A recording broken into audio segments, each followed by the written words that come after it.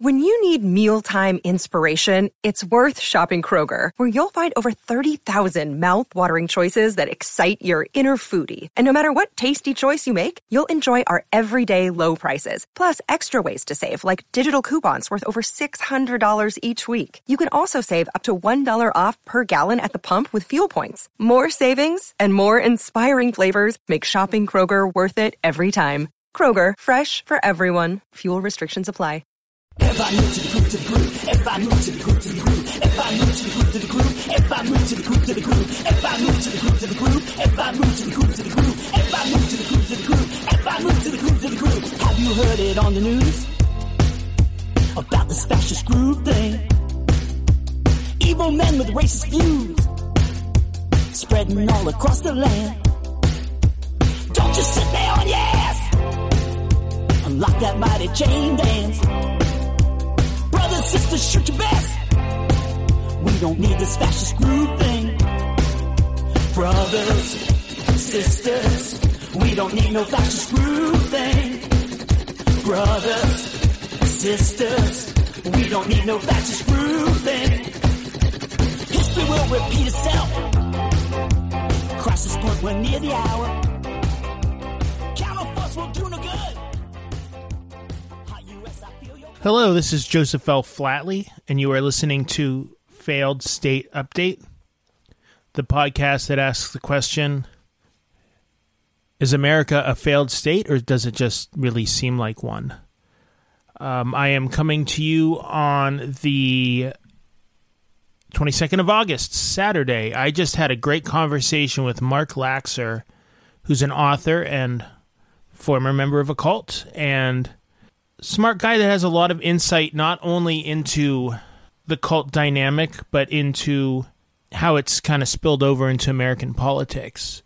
And I want to be really careful when I say that, because I don't want people to think that, like, Trump is unusual in the sense that he's, like, from outer space, or that he's, like, uniquely terrible in a way that no other leader has been, or even that he's the biggest threat to regular working class Americans that is out there. There are any of the things that people are saying. I really feel like, and I think Mark agrees with me and other people who have been looking at cults for years, there's a dynamic, a power dynamic that exists between certain leaders and certain followers that is universal. It gets expressed through destructive cults, also gets expressed through politics sometimes, fascism, that branch of politics, if you will. And I think what we're seeing through things like QAnon and through the way that Trump's base is being weaponized or being whipped up, and the way conspiracy theorists are being weaponized to whip up the base, I think we're seeing a very dangerous dynamic that we've seen in the past when it comes to fascists taking power. It's so bizarre to me that QAnon has become relevant and is becoming more and more relevant and important, and there's actually more to share on QAnon and the culty kind of aspect of the far right that's being weaponized by Trump. But here we are. This is American politics circa 2020. So I am talking to Mark Laxer in this episode. He was the author of Rama Trauma Trump, I Left the Cult, and Now Look What Happened. It's kind of like those like beginner's guide books, really interesting kind of nonfiction, illustrated, but in this case it's not about, Sartre or Benjamin Franklin. It's about what it's like to live in a cult, and then what it's like to get out of the cult and realize that the cult is now in the White House. Which is all my way of saying I really liked the comic book. You can find it at ramatraumatrump.com or check out the link in the show notes. And without further ado, here is Mark Laxer. Brothers, sisters, we don't need no fascist grooving. Brothers, sisters, we don't need no fascist grooving.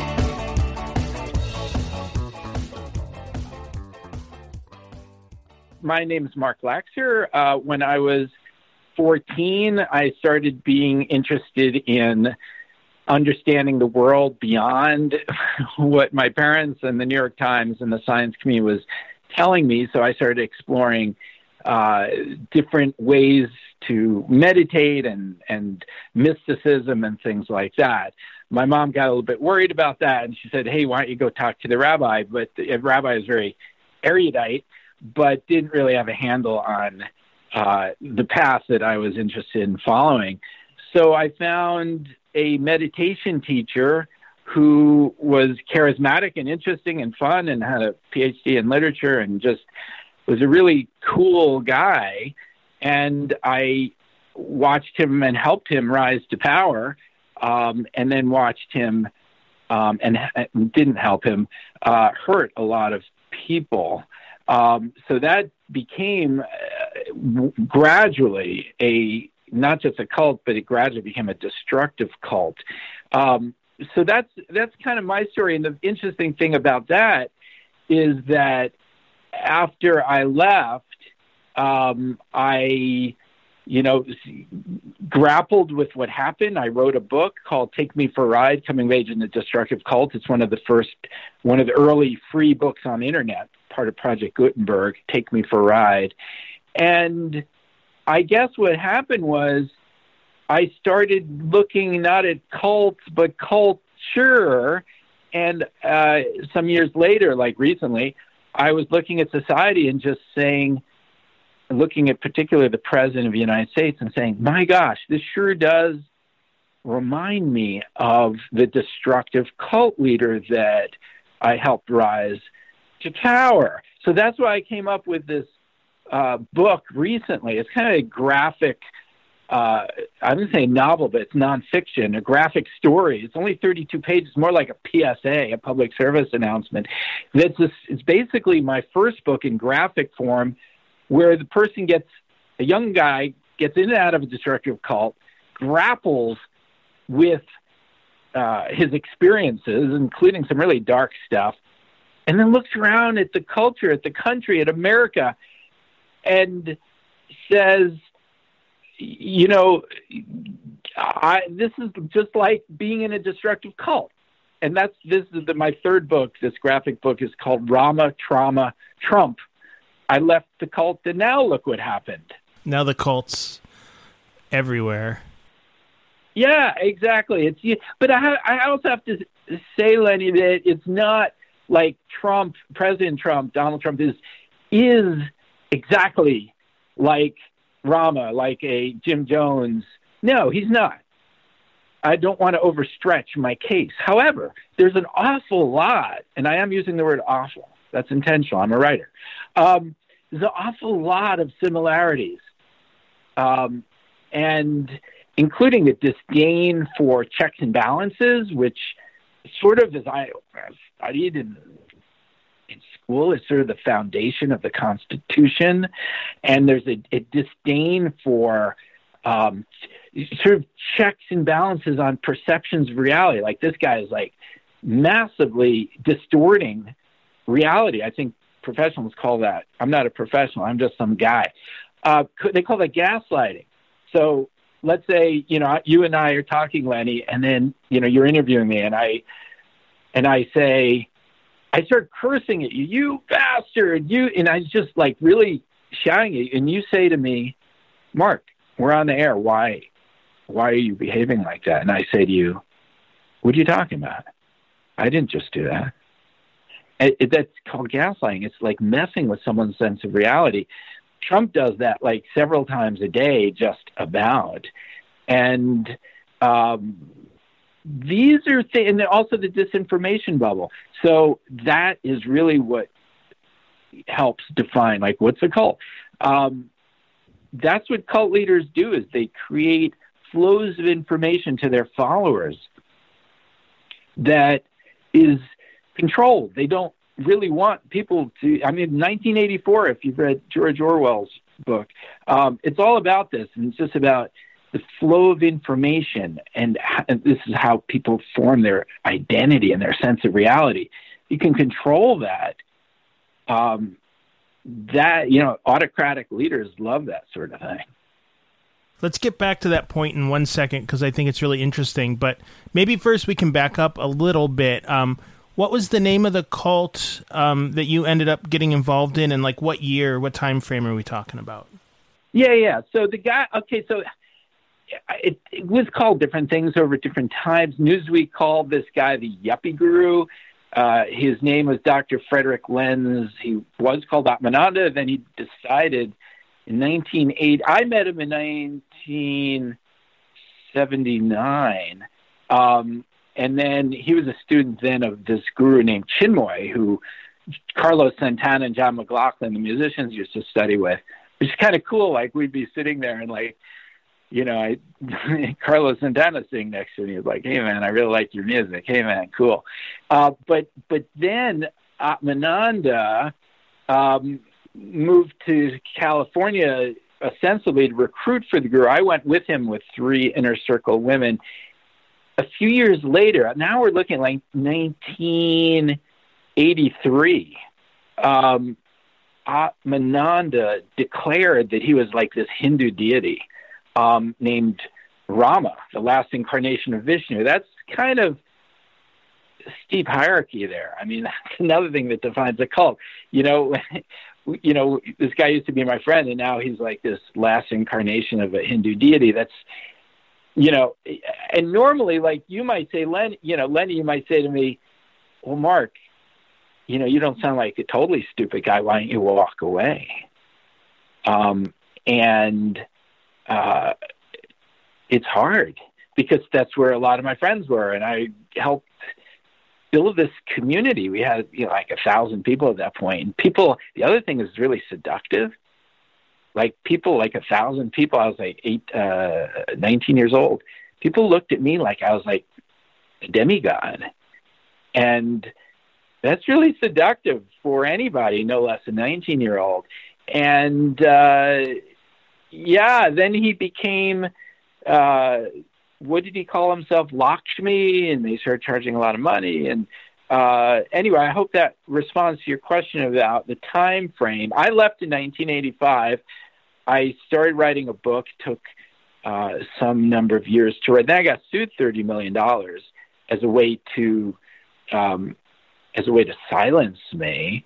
And I was living in a Volkswagen bus at the time, writing and, going to college and finishing my English degree at UC San Diego.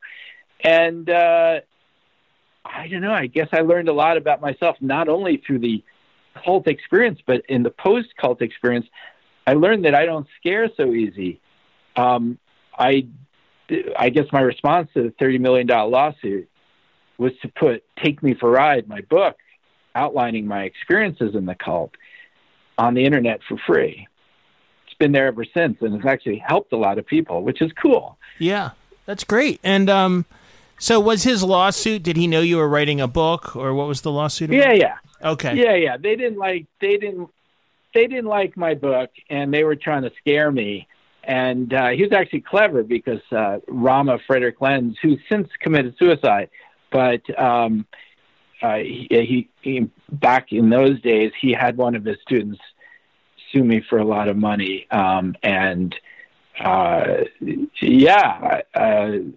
That's, again, what are words in the media and the press? Why is that important? Why the founding people of our country talk about the media is important, like a fourth branch of government? Because it checks autocrats' power.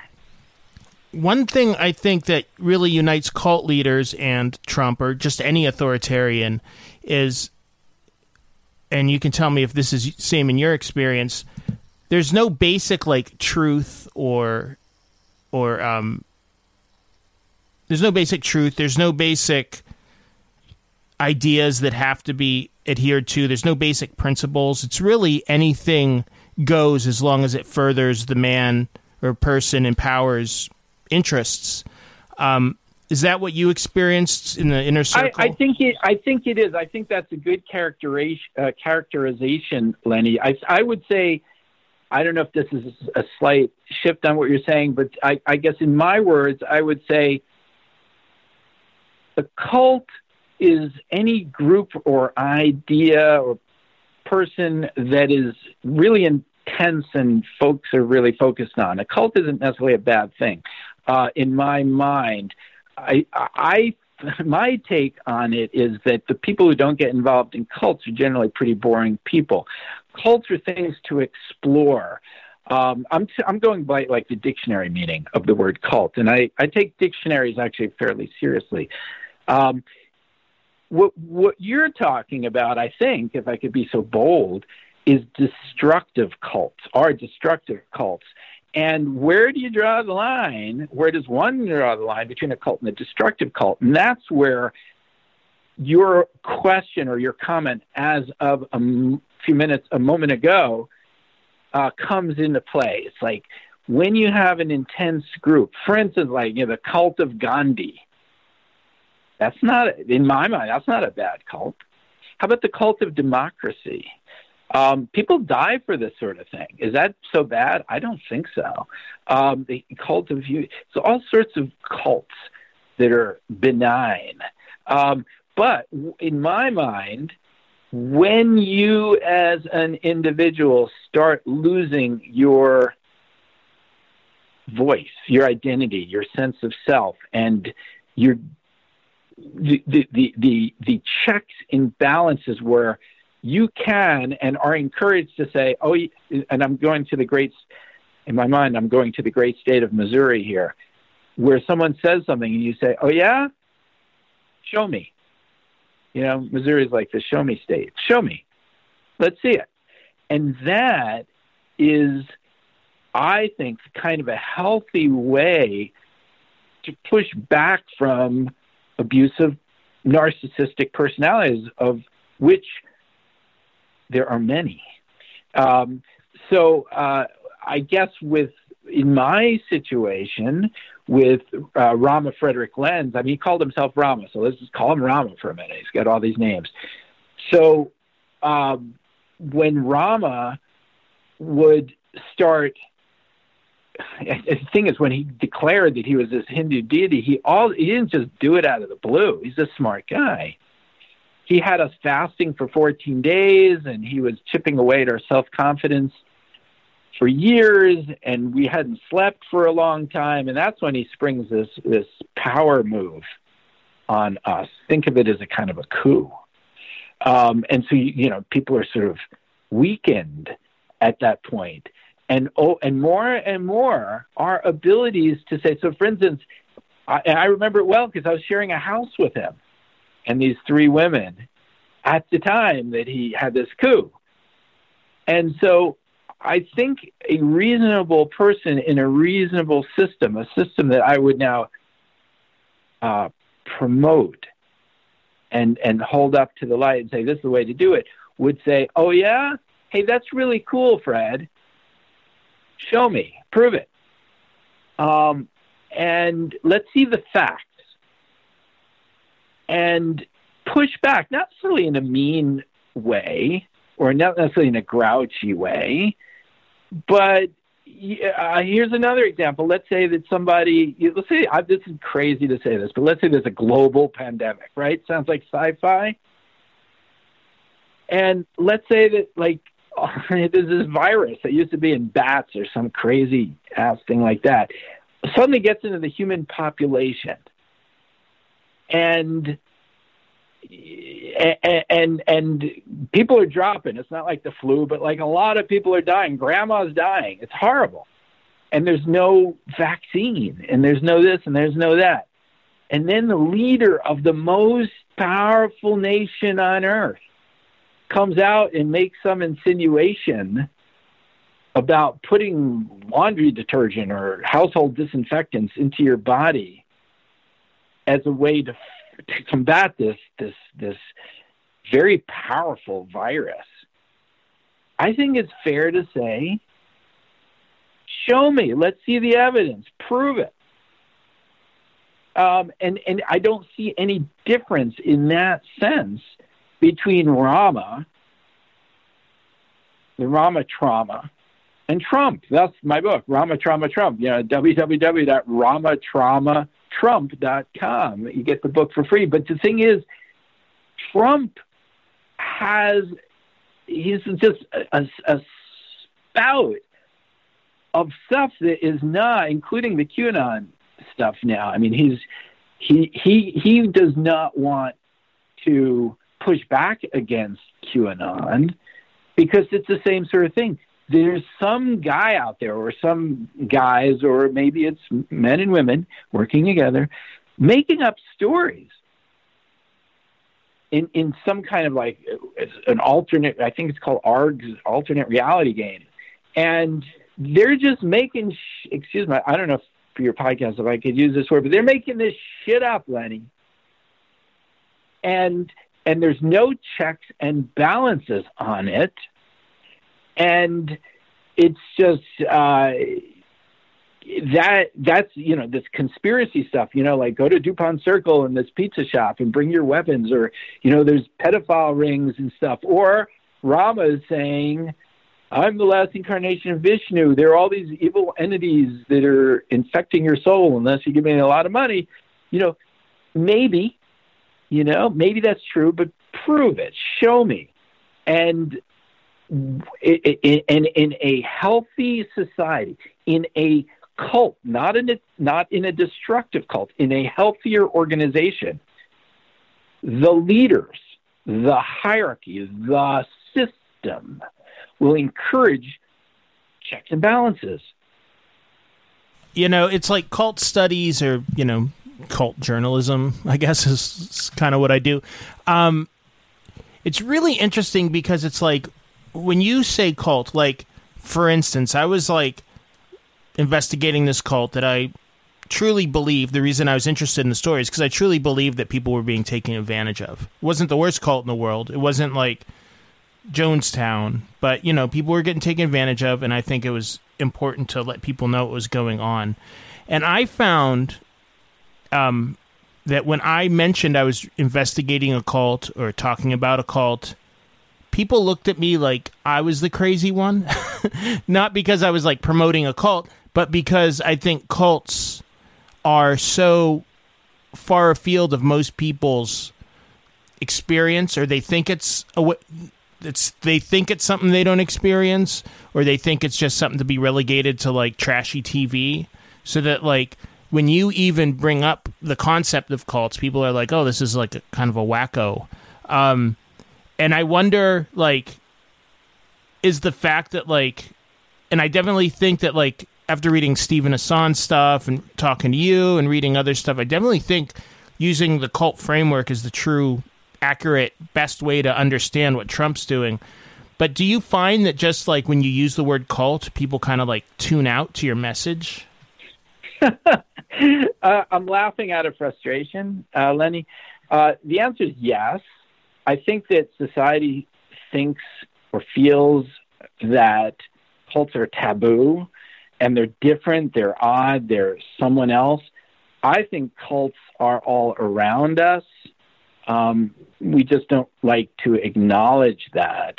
Any steep, hierarchical, abusive relationship where some people are gaslighting you and chipping away at yourself. I mean, there are cults, there are individual cults, situations where people are in an abusive relationship, or it could be a spiritual organization, or it could be on the political level. I see it on those three levels. I think they're all around us. People don't like to acknowledge that. And I find personally, so I've got this free book.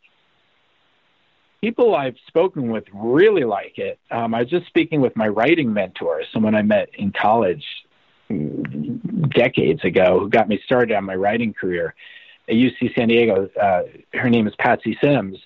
So she used to lead a graduate writing program at Goucher College and has many books out, including on the Ku Klux Klan and so on. She read it and she said she doesn't understand why this book, Rama Trauma Trump, is not being discussed on the national level today. And what's happening is I'm reaching out to journalists, to news media, and to the Democratic organizations, DNC and Move On and all these people, and also like Lincoln Project and, Jennifer Rubin at the Washington Post and all these people I admire. And I don't get a single. I've been doing this like 14 hours a day. Why? Because I'm concerned about our country. I've been doing this for weeks, 14 hours a day. And guess what kind of response I get? Zero. And I'm a good writer, so I write a nice cover letter. With press releases and all sorts of official things. I get zero. And I think what's happening is, and I was talking to Steve Hassan, and he's getting sort of the cold shoulder from the media as well. And he's published by Simon Schuster. I think that I agree with you. I think the way to look at Trump, and this is not I'm not trying to be mean to Donald. He needs maybe more pity than meanness. But he's very destructive. He's like a child, as Barack was saying the other night. And Trump is incapable of leading in any kind of safe or healthy way. But I do think that that there's something taboo about using, like, Rama Trauma Trump, I left the cult, and now look what happened. I think journalists should be knocking. I'm not going to make any money off this, but I think I think people should be knocking down my door to interview me, because I understand cults and destructive cults as an insider, and I'm being completely ignored. It's the weirdest freaking thing. I think it's completely taboo.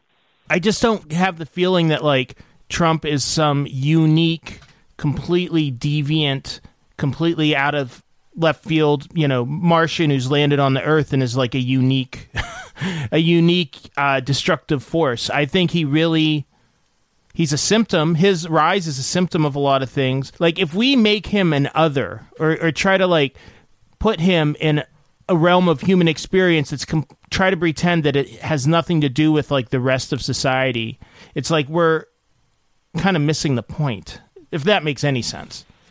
No. It absolutely totally does. And with all respect to her, whatever, I think Hillary Clinton made the mistake, and it was sort of a nasty thing to say, of, like, referring to those supporters as a basket of deplorables. Is that the term? Something like that. And that's not how I feel. And that's not what is. But I guess my concern, I don't think Trump's from Mars or outer space. He's from Queens, New York, which is where I'm from. So that's a little scary, either for him or for me. I'm not sure which, but there's enough scary to go around. It's really hard to compete with good storytelling, or not good story, compelling storytelling. Yeah, compelling narrative. People are really kind of excited, and some of these people are they're not basket of deplorables. These are super wonderful, cool, hardworking Americans. And when I bicycle across the country, these people were so generous to me. I feel like they're part of my family. Red state, blue state, red state. People just turn off, and people say, we don't support government. We want to tear. This goes to the name of your podcast. This is going to be the death of our country. I think, where maybe not a majority, but a large percentage of the population does not believe in government and wants to dismantle the institutions that do X, Y, and Z, such as help us during a pandemic, or have relations with other countries, or all the functions of government. Like, what if there's a fire in California? What if there's a pandemic? All sorts of things that government does. If you tear that down or ensure fair voting and stuff like that in the post office, if you hate government so much because it's boring or for whatever reason, because you don't trust people who are educated, who actually know what they're doing, they have competency, they understand how viruses work. If you tear that down, then you get what we are now getting, and you get a failed state. Forest fires, widespread natural disaster, or coronavirus, or even just a president who doesn't care about democracy. I think of one of the many things that the Trump presidency has proven, it's that our democracy really has no way of dealing with somebody who becomes president and just doesn't care about our democracy, and is just willing to use all the various aspects of government as a way to gain power or kneecap the people that he doesn't want to have power. And I think this is kind of your project with this book and with my podcast and Stephen Hassan's books and stuff. I think the cult dynamic is probably one kind of specific way of looking at power that's really useful, but it falls under the umbrella of just human power relationships and how we exploit each other and how we, try to protect ourselves from being exploited. I agree with that with a little bit of pushback. I think the framers of the Constitution did or do have in place something to take care of this specific situation. The only problem is that to me, it comes back to this book I read when I was a kid by John F. Kennedy. It is called Profiles in Courage. And it's about, at different times, when people cross their party line because it was the right thing to do. And Kennedy cites this senator and this congressperson and so on. The problem, Lenny, is that at this particular time, there would appear to be a single person with courage on the Republican ticket, and his name is Mitt Romney. The rest of them appear to have exceptionally little to no courage or backbone. That is the institutional problem and huge challenge, and may lead to the demise of our country as a democracy. But I say that just as an addendum to the point that you made about educating people and creating a different framework, which I agree with. If we're used to thinking of power and politics in a way that's not holistic or realistic, or doesn't include this thinking about authoritarianism and what happens when people or groups of people take advantage of the system and how to rectify that. I mean, it's just, we can't even get everybody to vote. How are we going to get people to, go out of their way to, try to fix something that has a little complexity to it? So, yes, thank you for saying that. So I recently, a week ago, finished reading a 500-page book called I Will Bear Witness by Victor Klemperer. Klemperer was a professor in Dresden, Germany, who wrote a diary about, being a Jew during the Holocaust. And it's incredible how he survived that, because everyone else just about around him got shot or gassed, murdered. And in reading this book and really getting a day-to-day, blow-by-blow situation about what the Nazis were doing and how people were attempting to survive, I got a very powerful sense, and it very much resonated with 2020, that democracy is not a given, and often it hangs on a thread. And, as you were just saying, people don't vote, or people believe in this QAnon stuff, and there's no checks and balances and stuff like that. So it's really kind of a precarious situation where, if young people don't get out and vote, or whatever, if good people, bad things happen when good people do nothing. If people don't stand up, we will lose this. I don't think that the United States in 2020 is a whole lot different than Germany in the late 1930s. And I say this by looking at the poll numbers. Mm-hmm. Yeah, speaking of the book club, I was reading this morning, Friendly Fascism by Bertram Gross came out in the 80s, and was basically, a look at like how this Bertram Gross character thought that, fascism would be, adopted in the United States. But it begins with like a summary of like, how fascism took hold in Germany and Italy and Japan, and Spain. And in Spain. Yeah, with Franco. I just read this amazing book by George Orwell. It's one of his nonfiction pieces called Homage to Catalonia. And guess what, Lenny?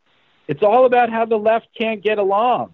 And they're all shooting at each other, and Franco is just laughing. You people can't get along. Wow, I should pick that up. I haven't read that in about 20 years. Oh, it's just a brilliant freaking book. I'm not saying it's a happy book. No, it's definitely not that.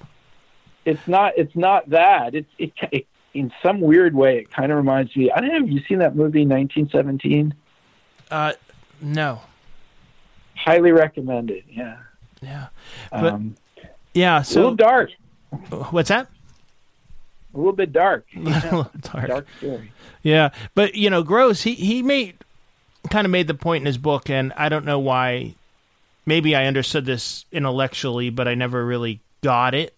I'm reading about how the German state, in a very methodical way, used racism to put itself together and buttress what it needed to become authoritarian. And it kind of, occurred to me that I think I always thought of, and I think a lot of people think of, a state like Nazi Germany as these people are all racist, and they become, and someone like Hitler's able to take the racists and utilize them to create this authoritarian state, where it's very clear that this racism was encouraged and manufactured in a lot of ways. Sure, racism is there, but it was weaponized and utilized to, it's like the opposite. It's not like they were fascists because they were racist. It's like they were racist because the fascists established that. And then I thought, oh my God, that's QAnon. That's like the social networking that the far right is using in QAnon and Pizzagate and other things.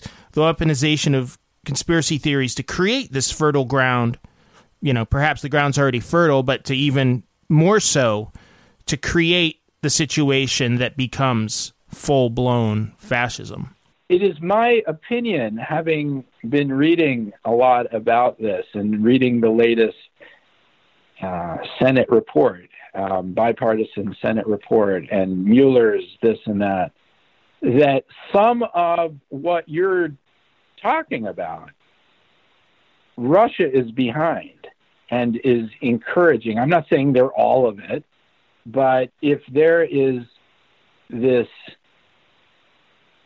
groundswell of conspiracy shit, Russia is like, hey,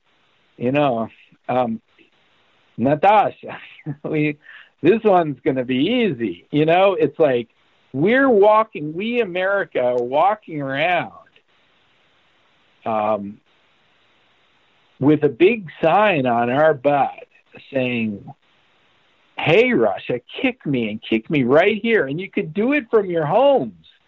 Just get broadband over in, whoever's office, and you can do this. And Mark Zuckerberg's going to help you. And don't go against Mark Zuckerberg, because he is the most powerful person. By the way, I'm not a conspiracist. I'm not like, the world is trying to get me or anything. But the fact is, Mark is the most powerful guy in the United States. He is the kingmaker. Was there anything, when you're looking at Trump, or I'm going to ask this question in a couple ways, but the first pass, I guess, is there anything like looking at Trump or like his leadership style or just how he carries himself where you were kind of like watching him and you kind of realized you were looking at Rama? There were parallels, or you were kind of in Groundhog Day, like, could you compare and contrast? Yeah, sure. Everything he says.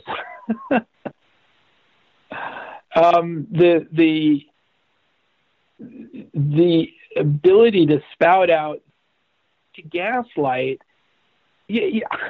I'll tell you, Lenny, the thing that most speaks to what you're asking is the lack of empathy and an internal.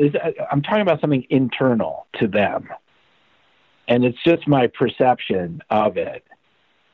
There's a lack of internal check. Like, for instance, if let's say, you get on the radio, or you're at the Democratic convention, and you have, a few 100 million people watching you, you would probably have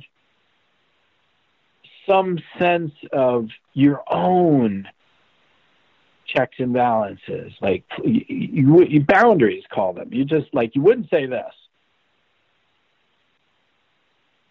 And I would as well. And most people would. People with a moral framework would.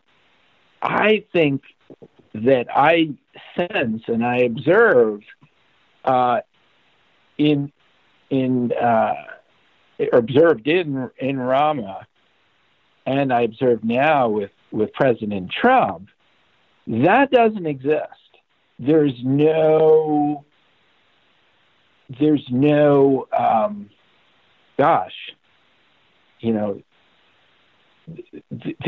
connection with reality, or there's no sense, there's no empathy.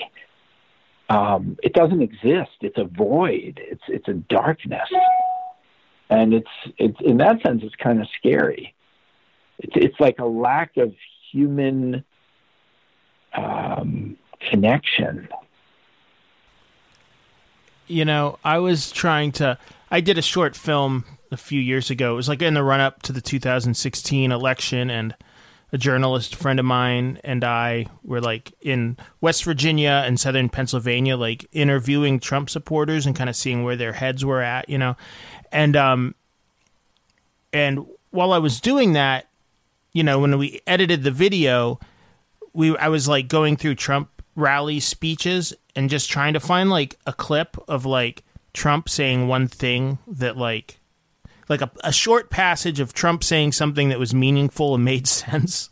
Literally, just like something that somebody would hear and it like beginning to end made sense and was coherent. And I had the darndest time. It was like damn near impossible.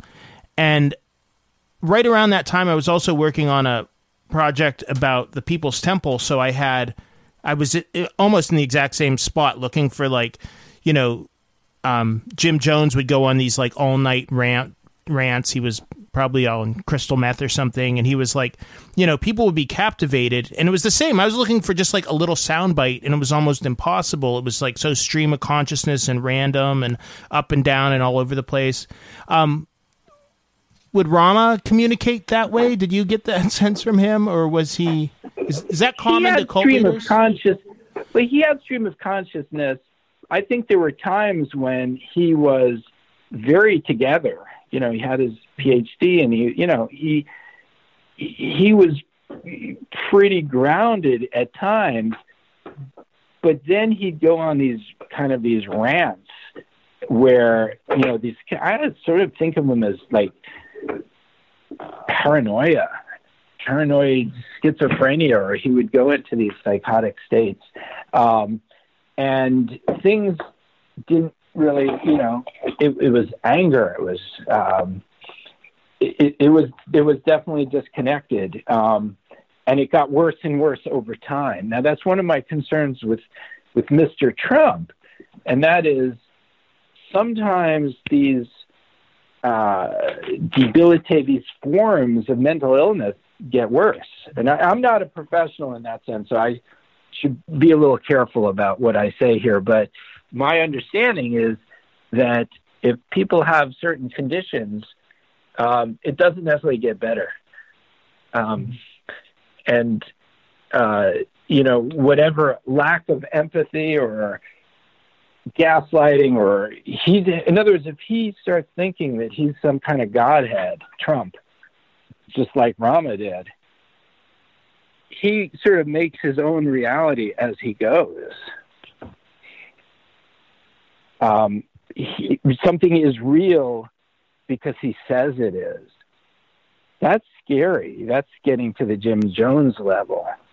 And I don't know if you call that a state of psychosis, but we don't really want the president of the United States to be someone going through that. That's not a good thing. No, definitely not. But I feel like we're close to it. Like, I understand, like, people think about cults as, like, the cult bubble as being something that only affects, like, the followers. Like, like the cult leader will manufacture a reality around them and only say certain things to them, and people will only do certain things, and it kind of like diminishes their experience of reality to the point where what the cult leader is saying makes sense to them, even if it wouldn't make sense to somebody just walked in off the street. But people don't like think about that also applies to the cult leader. If you're there and people are saying yes to you all the time, and they're like, indulging your every whim. And I don't know that that's much different than a president, who surrounds himself with yes men and women and people who have no backbone, who aren't going to stand up to him or aren't even going to like... Well, he's fired all the people with backbone, or they've left. Like Jim Mattis, he had backbone. He's a good man and a great leader. I agree with your observation. I really do. I think that the office of cult leader affects one and degrades one, so that one over time, frankly, gets more and more disconnected from what I would refer to as the real world. Yeah, I mean, we talked a little bit about kind of checks and balances, and the difference between a authoritarian leader and a democratic leader is that the Democratic leader, almost it's like they have a duty to themselves and to the constituents to like let themselves be criticized and let there be opposing viewpoints. But really, in this sense, it's also actually like an important survival mechanism for any person to have somebody to call you on your bullshit, to keep you grounded and to keep you from spinning off into the atmosphere. Good leaders have that. That's really important. Even really sharp, successful, super smart, strategic people, they have their staff, and sometimes they have their chief of staff, and then they have trusted advisors who may not be officially on staff. But you don't really just want people who are going to agree with you on everything. It's just not healthy. Because then it just becomes like a house of mirrors. You know what I'm saying, Lenny? It's just like you just see yourself and you get more and more taken by yourself. And it's like, maybe I am like Jesus, and let's leave Jesus to Jesus. I mean, that's not for Donald or Fred Lenz or, someone who is trying to build a following, or someone had a rough childhood. Jesus is a different situation.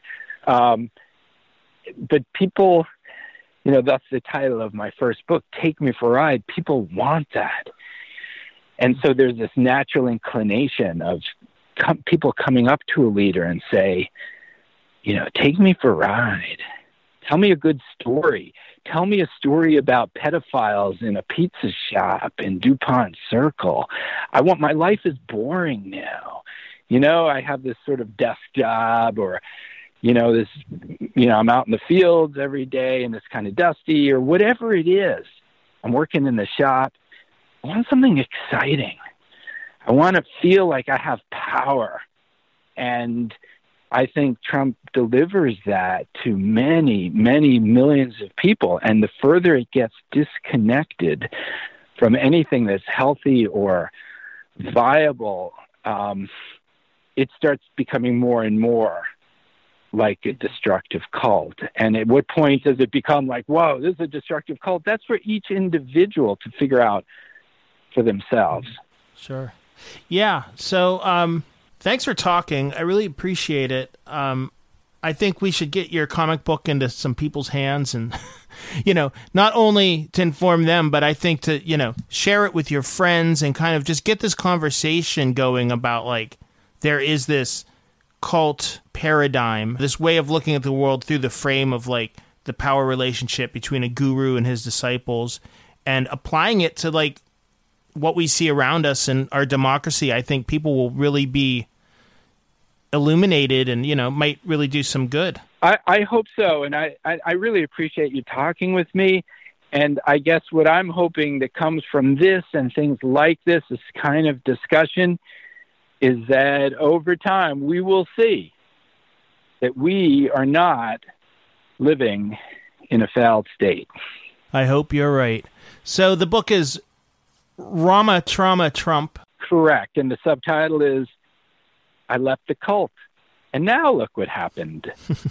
But the whole book is up there on the website, and there's videos of the book and all sorts of fun stuff.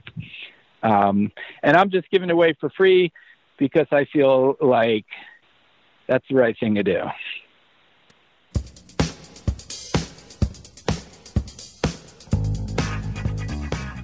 So that was Mark Laxer, author of Rama Trauma Trump, I Left the Cult, and now look what happened.